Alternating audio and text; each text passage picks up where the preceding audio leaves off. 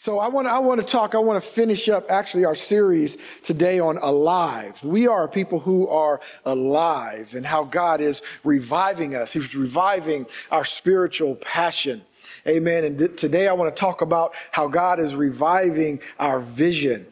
He is reviving our vision. He's reviving us so that we'll be able to see. We'll be able to see. It's a terrible thing to be in a place. You ever been around some folk and, some things are going on and maybe people start talking or maybe they start laughing about some stuff and you don't know what's going on? You ever been in a situation like that? I know I have. It seems like I've been in a room and it seems like I was part of the conversation and I was in it and all of a sudden they start talking about something or start laughing about something or start using words and these kind of things. And I'm thinking, and I laugh, but I'm thinking to myself, I don't know what they're talking about. You never been in that situation? And you ever been there? I know I've been there, right? It's a terrible thing to be in a situation where things are going on and you have no idea what's happening.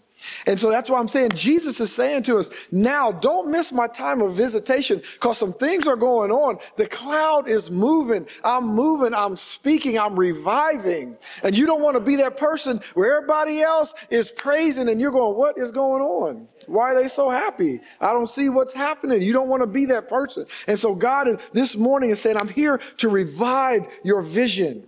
I'm here to revive your vision. I want to talk to you about a young man who God spoke to, a man named Zephaniah. If you have your Bible, turn over to Zephaniah. If you have your device, see if you can get to Zephaniah real quick. It's in the Old Testament. He was a prophet in the Old Testament. And God spoke to him. In fact, right there in verse 1 of chapter 3 of Zephaniah. In fact, in verse 1, let's go back to chapter 1. Let me look at verse 1 of chapter 1 before I even get to chapter 3. The Bible says this, the word of the Lord which came to Zephaniah. The word of the Lord which came to Zephaniah. Talks about who he is, the son of Cush, the son of Gedaliah, the son of Amariah, the son of Hezekiah. He was a great-great-grandson of Hezekiah. And it was in the days of Josiah, the son of Ammon, the king of Judah. The word of the Lord came to Zephaniah. Can I tell you something? There is a voice for every generation. There is a voice that is speaking for every generation. There's only one time in the history where God withheld his voice before Jesus came. We know for 400 years, God withheld his voice. But throughout the rest of history, there is a voice. God is always speaking. If you feel like I'm just not hearing from God, it's not because God is not speaking. It's because we're not hearing it. We're not hearing that voice. There is a voice in this generation. God is speaking to us, and it's not up to us to get him to speak louder. It's up to us to listen, to hear, because spirit speaks to spirit, deep speaks to deep, flesh speaks to flesh. I've said this over the last number of weeks. If you want a great communicator, you can listen to the flesh, and you can get all excited about communicators, and they use different kind of words, and we hear self-talk and all these kind of things. And if you want all that, that's great. There's plenty of people on Instagram that, Instagram DJs and, on TikTok and all that can inspire you. If you want to do that, Facebook, I know our generation here, most of you got Facebook for some of y'all. You want to get on there, you want to be inspired, do that. But if you want to hear from the Lord, spend some time in this thing right here. I don't know if you know what this is. First of all, it's called a book. Okay? It's called a book. All right? And then it's called the Bible. Spend a little time in this book right here if you really want to hear what's going on. If you really want to be inspired by the original inspirer, by the original inspiration, by the original influencer. Come on, there's a lot of influencers today. But God is the original. I'm not against influencers. We all need to be influenced. That's what leaders are. Leaders are influencers. But God is the original influencer. And there is a voice for this generation. The word of the Lord that came to Zephaniah. Down in verse 12 it says, and it shall come to pass at that time, I will search Jerusalem. Watch what God is saying here. He said, I will search Jerusalem with lamps. This is what God is saying. I will punish the men who are settled in complacency. This is what I'm trying to get across to you. This is what God is trying to get across to you this morning. We cannot be complacent. Those who say in their heart, the Lord will not do good, nor will he do evil. What does that mean? The Lord will not do good, nor will he do evil. That just means they're complacent. That means God's not doing anything. I don't see anything happening. I'm looking around. I don't see what's going on. I look around and I see war. I see people who are sick. I see floods. If there was a God, why would he allow all that? God saying, I am God. I created everything. Why are you allowing all that? Why are you allowing sin to run rampant in your household, in your city, in your church? Why are you allowing that? Why do you not stand up? Judge yourself, God is saying this morning. There's a voice. There's a voice for this generation, and we have to hear it. But here's the thing with God, and this is what I love. Because you might say, well, dang, Brother Mike, I mean, you're coming that way, and you come and you're talking about judgment. I know you said it's gloomy outside, but you're happy, but you don't seem happy. But I am happy. You want to know why? Because with judgment comes mercy. See, with judgment comes mercy. The judgment is not just to push you down and crush you, but the judgment is to get everything out of you that's not like God. Search me, Lord, and know me. By the hand of your Spirit, reach into my spirit and remove those things that are not like you, that I might be pure before you. Because God doesn't impute sin, he imputes righteousness. That's what God does. And that's what he's doing to us. He is a refiner's fire, and we cannot be afraid of that fire. I don't even know where this is going this morning, but God, I believe God is saying, I'm going to burn some things out. And it's going to start right here with us, the church. Why? Because we're the example. Do you know that you are the example? You are the man of God. You are the woman of God. You are the one that has the answers for the world.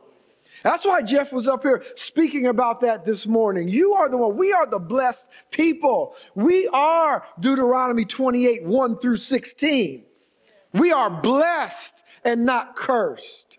Jesus died on the cross and took the curse of the law. We don't have that anymore. And if the world is going to be blessed, it's got to be through us, because we are the ambassadors of Christ. There is a voice for this generation. There is a voice. And guess what? Guess what? While you're waiting to hear what the voice is, God is telling you, you are the voice. Oh, you are the voice. You are the voice for this generation. If things are going to be changed, it's going to have to come from us. Jesus is speaking through us. Know ye not, I love the King James here, know ye not that you are the temple of the Holy Ghost. You are the temple. Were you looking? You looking for a preacher to tell you? You looking for someone to influence you? What are you looking for? We waiting on someone? We're waiting on God. We're sitting and waiting on God. God is saying, you are the temple of the Holy Spirit. You have my spirit. You can speak things to life. You have a creative spirit in you. That's why we need to speak to it. That's why we got to stop and listen. I don't want to offend you with this, but that's why we got to just stop praying and waiting. We must pray. I'm not saying not pray. We pray here. I'm not saying don't pray, but I'm saying praying and waiting for something to happen. God is saying, I'm coming to judge the complacent. That's what I just read. That's what I just read. He's saying, listen, don't be complacent. God has come to revive our vision. We should be able to see it. And I think that's probably what's been lacking for us. We say we have vision in the church, but I think that the reason why we're so complacent, and the reason why we sit around and let things happen and just say, boy, that thing I saw on the news, that's just so terrible. I can't believe what's going on. And listen, the world is doing what it's supposed to do. Why are you shocked when you see things on the news? The devil is doing exactly what he's supposed to do. The question is, are you? The question for me is, am I, when I look in the mirror? He's doing exactly what he's supposed to do. And so it's time for us to stop sitting back and start speaking some things out, even though we don't see it.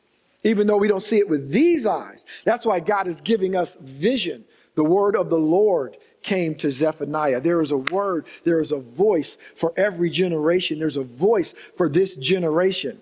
And when I say generation, I don't just mean a span of time. I don't just mean people this old to this old. That's not what I'm talking about when I talk about generation. Watch this now. You know where the word generation really initially comes from? It comes from a word that means genes. It means genes, okay? So I'm talking about people who have the DNA of God. No matter how old you are. You can be 8, you can be 87, okay? It doesn't matter. I don't care how old you are, as long as you got those genes and you're part of this generation. And there is a voice for this generation from God, and we have to speak that voice out. And I think that one of the things that's caused us to be so complacent is because we can't see it for some reason. Something is blocking our eyes. It's like we have those scales that Paul had over his eyes, and we're not seeing the victory, because guess what? The victory is already there. God's already done it. We can't pray and ask God to do something he's already done. We just need to see it. God just wants us to see it, because if you see it, you'll do it. If you can see it, you'll run to it. If you can see it, you'll support it. If you can see it, you'll speak it. This morning, we need to be able to see it. God is restoring our vision. I don't know if you fully understand who it is that you serve. Because you say, I serve the Almighty God. We say that. I say it. But sometimes when I do things, and when I think things, and when I say things, it makes me wonder, do I really understand who this is that's in me? Do I really understand that this is the creator of the universe? The one that spoke things into existence. The one that when the water was coming up, he said, stop, no more. Do I realize that this is the Lamb of God who was slain before the foundations of the world just so you could be reconciled to him? Do I realize that this is the Almighty God? The earth is his footstool. He is the Alpha and the Omega. He's the Rose of Sharon. Come on, do I realize who it is? The one that the universe is inside of him. Do I realize that this is the Almighty God that I'm serving? Sometimes I lose sight of that because I get so distracted with life. And as always, it's not a condemnation, please. It is not a condemnation. We're human and we go through it. We get distracted and we think things are so important. Our circumstances, the money that we have in the bank, or our car is messed up, or this thing is happening, or I don't have the clothes that I should have, or whatever it may be, or my shoe has a hole in it, or my kids got a bad grade, or what. These things are so important to us that they consume us and take us over. And God is saying, please, he's saying those things. I have an answer to all of that. I have an answer to all of those. I'm giving you words that'll speak and change all of those things in your life. But I want you to serve me first. I want you to see me for who I am. This is what Hezekiah meant when he said, I see the Lord seated on the throne, high and lifted up, in the train of his robe. See, now I can see the Lord. After Job went through everything that he went through, God restored him. He always spoke highly of God, no matter what the circumstances were. He spoke that God is God. And then he said, now, see, I heard of you with the hearing of the ear, Job 42. I heard about you. I went to church. I sang some songs. I said amen a few times. I read some of your word. I spent some time in devotion a few times. I remember that. I prayed. I heard of you with the hearing of the ear, but now I see you. Oh, I see you now. I see you. I see you. And see, when we have that vision, it's going to make us get up. It's going to make us march forward. It's going to make us take back what belongs to us, church. This belongs to you. It belongs to you. It belongs to you. It's going to make you want to get up and take back what the enemy stole from you. Stop sitting there. Stop sitting there. Oh, well, no, this belongs to you. This belongs to you. We need to get up and speak it. Get up and speak it. Come on. Jesus said, I am the Lord. I am the Lord. Who is it? It's the Lord God, mighty in battle. And I'm coming in to get those you stole from me. I'm coming in. Upon you, I will build my church. That means the revelation that you got. And guess what? The gates of hell that are trying to keep you out, because all of it belongs to you. Heaven, hell, everything above the earth, everything on the earth, and everything below it. We're taking it all over. We're taking it all over. That's another message. We're not going to get into that. But we're taking everything, okay? Because it all belongs to God, and he gave it to us. Because we're part of him, we have his DNA. Now, why can you say this? Why do you talk like that? Why do you talk like that? Turn over to Zephaniah chapter 3 real quick. Zephaniah chapter 3. And look at a couple of verses. First of all, verse 8 and 9. It says, therefore wait for me, says the Lord, until the day I rise up for plunder. Watch this. My determination is to gather the nation to my assembly of kingdoms. See, that's why I said it all belongs to him. To my assembly of kingdoms, to pour on them my indignation, all my fierce anger, all the earth shall be destroyed with the fire of my jealousy. For then I will restore the peoples a pure language. That's why with the judgment, comes mercy, that they all may call on the name of the Lord. Drop down to verse 14. It says, sing, O daughter of Zion, in case you didn't know, that's you. Shout, O Israel, in case you didn't know, that's you. Be glad and rejoice with all your heart, O daughter of Jerusalem, in case you didn't know, that's you. Come on. The Lord has taken away your judgment. 15, has cast out your enemy. The King of Israel, the Lord, is in your midst. You shall see disaster no more. In that day, verse 16, it shall be said to Jerusalem, do not fear, Zion, let not your hands be weak. Verse 17, the Lord our God is in your midst. The mighty one will save. He will rejoice over you with gladness. He will quiet you with his love. He will rejoice over you with singing.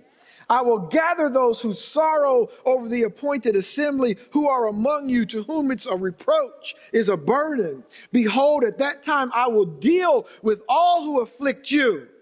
I will save the lame and gather those who are driven out. I will appoint them for praise and fame in every land where they were put to shame. At that time, I will bring you back, even at the time I gather you, for I will give you fame and praise among all the peoples of the earth. When I return your captives before your eyes, says the Lord. God is doing something in your midst. God is doing something in your midst. He's trying this morning to get you to understand who you are. And the only way you're going to understand who you are is by seeing him for who he is. This is who God is. He's come this morning to revive your vision of hope, and revive your vision of victory. Why would you say such a thing? Let me quickly, I know I'm a man of points. Let me quickly give you 9 things real quick, 9 reasons why you can trust God and how you can see God. This is how we need to see God. Number 1, we need to understand from Zephaniah that my God is with me. You are not alone. He is with you. Wherever you go, God is with you. You have his word with you. Zephaniah 3:17 says, the Lord God is with you. Do not fear. Do not let your hands be weak. Why? Because he is with you. And he says, don't let your hands be weak. You don't let your hands be weak. I used to, when I get in a situation and I was unsure about, I used to pray, Lord, give me the strength. Lord, give me the strength. Why? Because my mother used to say, Lord, give me the strength. She said it because her mama, my grandmother, used to say, Lord, I'm in this situation. Lord, give me the strength. God is answering that this morning. I have given you the strength because you have my Holy Spirit. Now you don't let your hands be weak.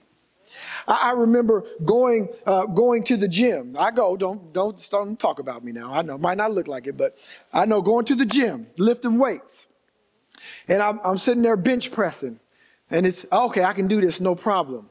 And a young man at the gym come over to me and said, hey, Pastor Mike, listen, you've been bench pressing those same weights for about 4 weeks now. He said, go ahead and add something. Go ahead and add. I said, oh, man. So I add a few pounds, and so I try to lift it up. And as soon as I start to lift it, it's a little bit heavier. Here's all the things that come to mind. Here's all the things that come to my mind.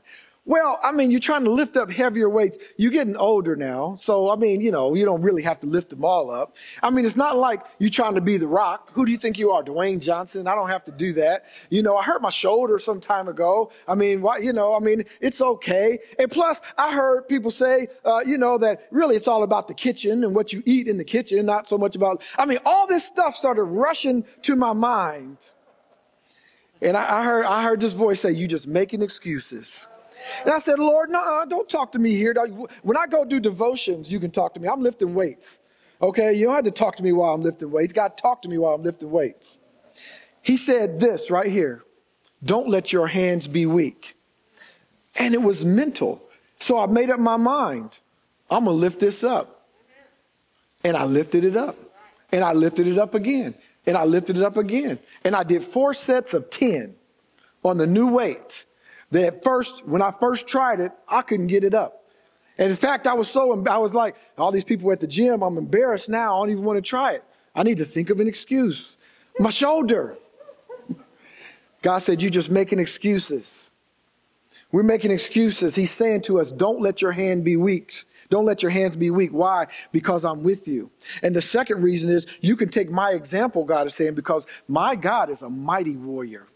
God doesn't back down from anything. Why would he? He created everything. God is a mighty warrior. I love this example, Brother Al. Pastor Lou used to use this example all the time, and I've used it several times as well, where, you're watching the old cowboy movie and the lady's tied up on the train track and the train is coming and it's all over now. She's about to get run over by the train. And all of a sudden you hear that Calvary coming over the hill with the flag, Jehovah Nissi.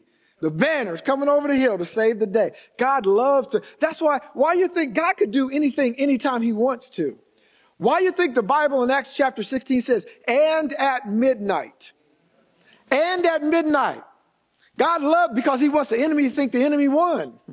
Yeah, let them think that they won. But when midnight comes rolling around and you praising me, I'm going to start shaking stuff. A great earthquake's going to come. And the prison door is going to be open. I'm going to start shaking some stuff out. Your God is a mighty warrior. That's the vision you need to have of him. God is a mighty warrior. And number 3, God takes delight in you. I wish we would believe this. I wish we would believe that God takes delight in us. In verse 17, the Lord will take delight in you. He will rejoice over you. He will rejoice over his work in your life. Do you know, when I read this and realized what it really meant, I was amazed that God sings over you. It says he will quiet you with his love. He will quiet you with his love, verse 17. He will rejoice over you with singing. What is better than that? To have someone sing over you. I would tell you some stories about my wife singing over me when my father died. She sang to me, even when we were first together. I was already. She said, "Don't tell that story." I won't tell that story, but it was nothing better than to have someone singing over you. God takes delight in you. God gives you new life by his love. He renews you by his love. He will calm you with his love. You will rest in his love. He's saying, quiet, calm down. I got this together. I got it. If you'll just trust me, I have it. I have it. Number 5, God protects me. Remember, we did a message series a few years ago about hedges. God has a hedge about you. God protects you.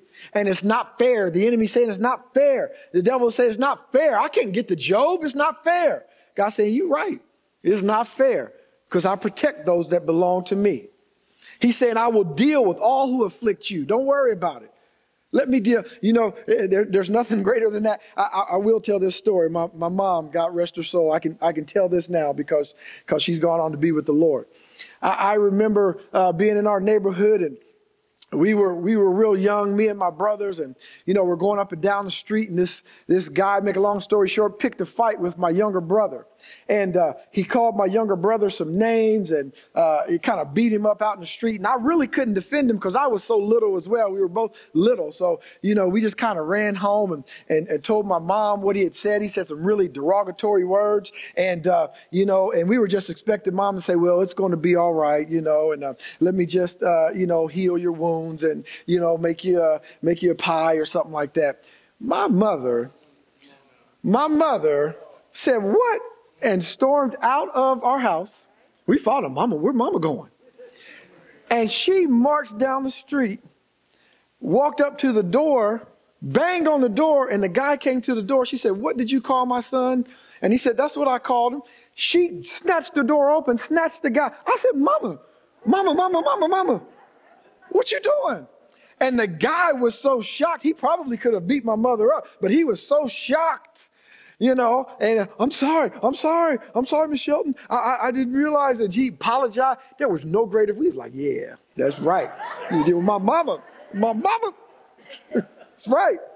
There is no greater feeling than to know someone is protecting you and defending you. That's what God is saying. I got you. Don't you worry about anything. Nothing is too scary for you because I got you. God restores your walk. I really believe there are some of us who have a limp in our walk. I mean our spiritual walk. There are some things that have happened to you in life. You've been offended. You failed one too many times. You ever been there? You failed just a few too many times and you kind of tired of trying. All right, there's a limp in our spiritual walk. Maybe you thought you tried speaking some things out and it didn't work, and there's a limp in your walk. And God is saying, I'm here this morning to restore your walk. I'm going to restore your walk so that you walk upright. I'm getting rid of the plantar fasciitis. I'm getting rid of all the itises, the arthritis, whatever itis you want to call it. I'm getting rid of all that so that you walk upright. I'm restoring your walk this morning because the enemy needs to see you walk. The enemy needs to see you're not one that's going to hide. We don't ambush the enemy. We walk right in. That's the way we do. The Lord God is with us, and he's restored our walk. God is a God that restores prodigals. As I said, I don't care what you've done. I don't care where you've been. All he's looking for you to do is get up. Get up and say, I'm going back. What am I doing? It's an interesting scripture in Luke 15 when it says he came to himself. You know what that really means? It means he's like, what the heck am I doing? I'm out here eating with these pigs. What is going on? I was in the house with my father. We had everything, man. We had everything. I'm out here eating with some pigs. Some of us need to come to ourselves. What you doing? What are you doing? Say it to yourself. What am I doing? Because God's ready. God will take you right back. He will take you right back. You don't even have to jump through any hoops. He'll take you right back. He restores prodigals. And with that, he's going to restore honor over your life. He's going to restore honor. You don't have to worry about dishonor and offense and all of those things in your life. Again, no matter what you've done, no matter what's in your past, today is a new day, forgetting those things that are behind you, but looking forward to the things that are ahead. We press toward the mark for the prize of the high calling. A man with his hand to the plow looking backward is not fit for the kingdom of heaven. Forget about that, what happened in the past. He's restoring your honor. He's restoring your honor. And then finally, God restores your eyes. This is the vision I'm talking about. To see all of his goodness, not just some of it. Not just some of it. He's restoring your eyes to see all of his goodness. Whew, if you saw all of God's goodness, you'd be running around this town. If you saw all of his goodness in your life, if you saw all of it, that's why God is restoring your vision this morning to be able to see his goodness. Saints, this morning I want to encourage you. I want to encourage you to put things aside that don't matter. Things you think matter. Now, I'm not saying ignore your life. I'm not saying don't pay your bills. I'm not saying, that's not what I'm telling you. But I'm talking about priorities this morning. I'm talking about stop saying God is a priority in your life and make him a priority in your life. Oh, Come on now. We talking to each other. We all hearing the word of the Lord. You not hearing from Brother Mike. We all hearing from you, Lord. Thank you, Jesus. Let's stop saying that God is number one in our life. And let's make him number one in our life. Because if we could see God, and don't say, well, then God just needs to, show himself in the three-dimensional realm. No. We walk by faith, not by sight. We walk by faith. Everything we do is by faith. It's impossible to please God without faith. He wants us to see who he is. Take some time. As we finish out this year, we're getting ready for Thanksgiving.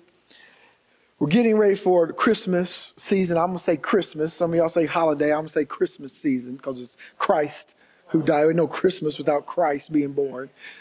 As we get ready for this Christmas season, I want you to take some time in these final weeks of this year.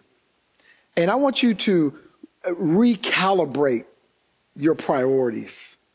Recalibrate your priorities as we go into next year.